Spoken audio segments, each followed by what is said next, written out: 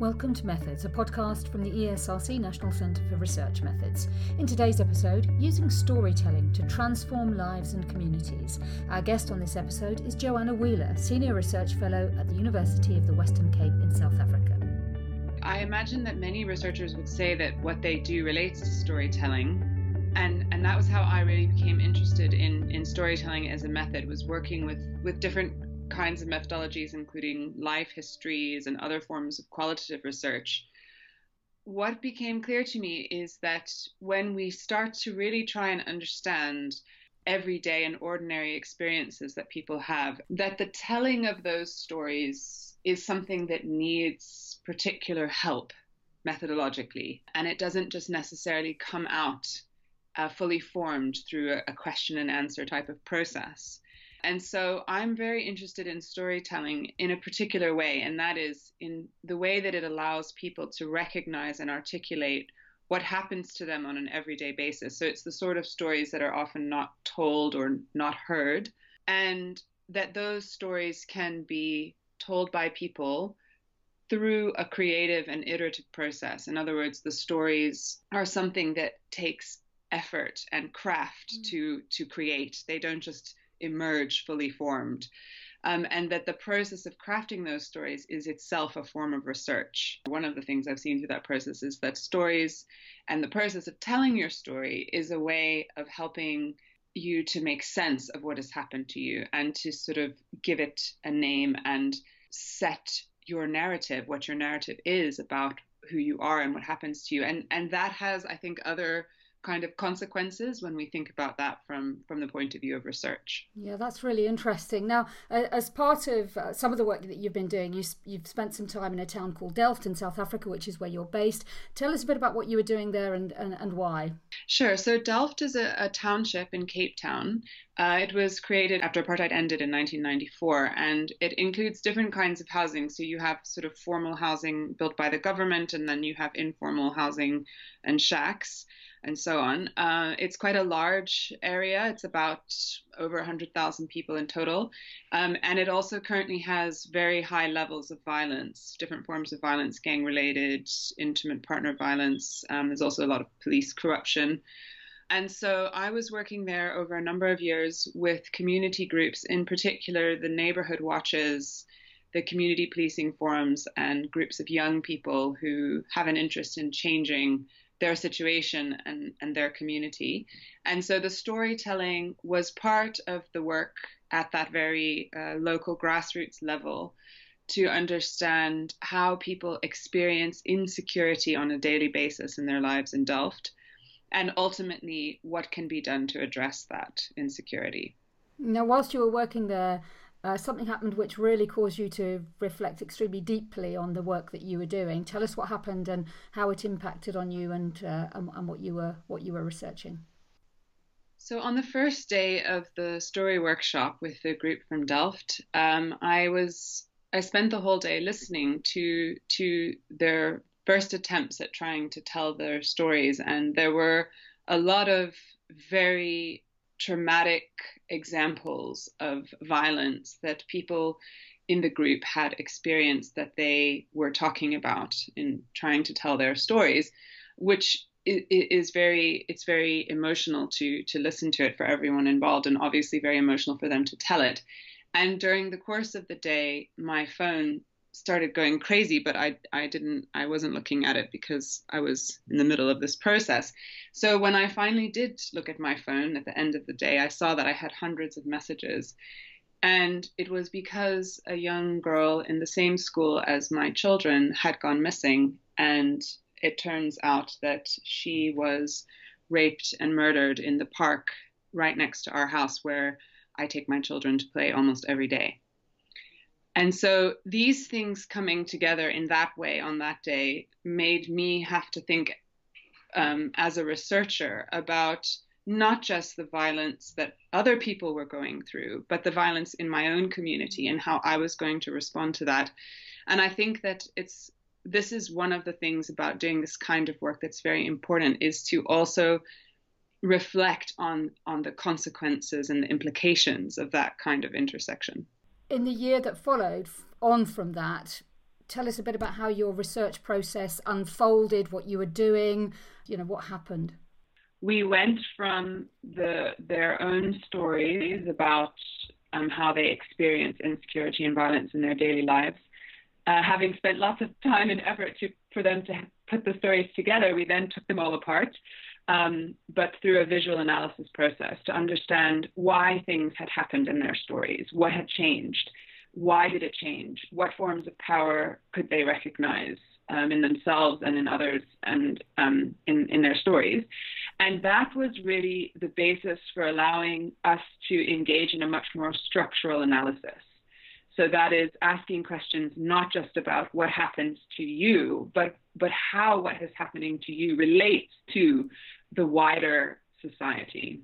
And in South Africa, that implies thinking about racism, about multiple forms of inequality, and so on. And that process of analysis was then used as the basis for developing collective stories. So then we looked for what resonates between these stories, the things that have happened to me, the things that have happened to you, and why they've happened. What sense can we make of that? What story do we want to tell about that? And who do we want to tell it to? So ultimately, over the course of the year, we then focused on how to engage specifically with people in the city government in Cape Town, who have a lot of control over decisions that affect people's lives, including the way that security is being provided within the townships and a number of other things. So by the end of the year, the people who had started out barely able to speak about their experiences were designing events and presenting their stories and films that they had made to people in government. So let's take time now to hear one of those stories. 25-year-old Sinazo Peter, originally from the Eastern Cape, now a filmmaker, poet and artist who's involved in many social projects in her own community and in South Africa more widely. We were a happy family, though there was no one working at home. We only survived from my younger sister's children's social grant. Sometimes I would go to the northern suburbs with my friends, asking for something to eat and money. Mama didn't like the fact that I was a beggar, but she had no choice, because she couldn't work as she was very sick. I felt very proud of myself for bringing food home, and I really didn't understand why my mom didn't feel proud of that too. My dad got a job. Then I stopped begging, and things became better. We received a residential development project house in Philippi. My mom's health improved, and she got a job as a cleaner. I felt like it was a new beginning for me. 22nd of June 2008, when I was 16 years old. It was a warm Sunday evening. Two strange men came in our house and pretended as if they were getting lost. One had a piece of paper in his hand. It had my mom's cell number and home address written on it. The other one asked for bathroom, then came in with a gun, shooting at my cousin brother. I ran to the door with my sister's 3-year-old son. As I was running, I noticed that I had wet myself. I heard the gun went on and on, shooting. Then I knew my mom was dead, but my cousin brother survived. Life started to be more difficult because my dad became an alcoholic. I struggled to focus at school. I kept on thinking of what happened. My dad had to go to Eastern Cape with my sisters, so they left me with my brother. In 2013, July, I received bad news that my father slept and never woke up in the morning. That was just another storm in my life. I had a lot of different friends. Some were negative, and I would find myself getting tempted to do things they did. I decided to create change in my community and be the role model to the young girls. It hurts me a lot to see my age group not respecting their mothers. They had no idea how precious it is to have a mother. My art was the only thing that was healing my soul, mostly my poetry. Now I am very proud to be the person I am today. My parents always wanted me to be the Black princess and made them proud. Though it was not easy growing up without a mother.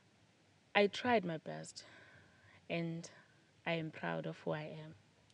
I rise. Listening to these stories must have been and would have been extremely difficult, emotionally draining for the other participants and for you as a researcher. So what then were the positives and the benefits that emerged from this work, both for those individuals and also the communities that you're talking about? Yes, I mean the process of telling the stories, it is always an emotional one, because obviously stories do have emotions. That's what makes them a part of what makes them a story. But I think that alongside of the tragedy and the pain is also the creativity, the resilience, and the courage that people have in their lives, which often goes unrecognized. So actually, I think that the storytelling process really highlighted that for people. This is what I have survived. Here's the ideas I have for how to go forward. And the recognizing of that power in people is very important. And it's not to say that that's necessarily always, like a linear thing that will happen. But I think that when you work in a sustained way with groups, then, you have that possibility. And so for a lot of the people in the group, and I've seen this in other story-based research that I've done, it can be quite a transformative process in terms of your confidence and ability to put your story into the public domain and to have people respond to you differently as a result of that and really recognize what you're saying differently. And so for especially a lot of the young people in Delft, I think there's a very strong sense that they just don't matter and they're very invisible in society. They don't have jobs and they don't have any hope. And so to be able to put their story into the public like this and have people that they consider important to listen is really a powerful experience. Now, you're going to be presenting this work at the Research Methods Festival in July. I wonder what people coming along can expect to hear and find out. Yes, so at the Research Methods Festival, we're going to have a panel that looks at different examples of research like this. So it will include the work in South Africa, but also work from India, Ghana, Uganda, and Egypt.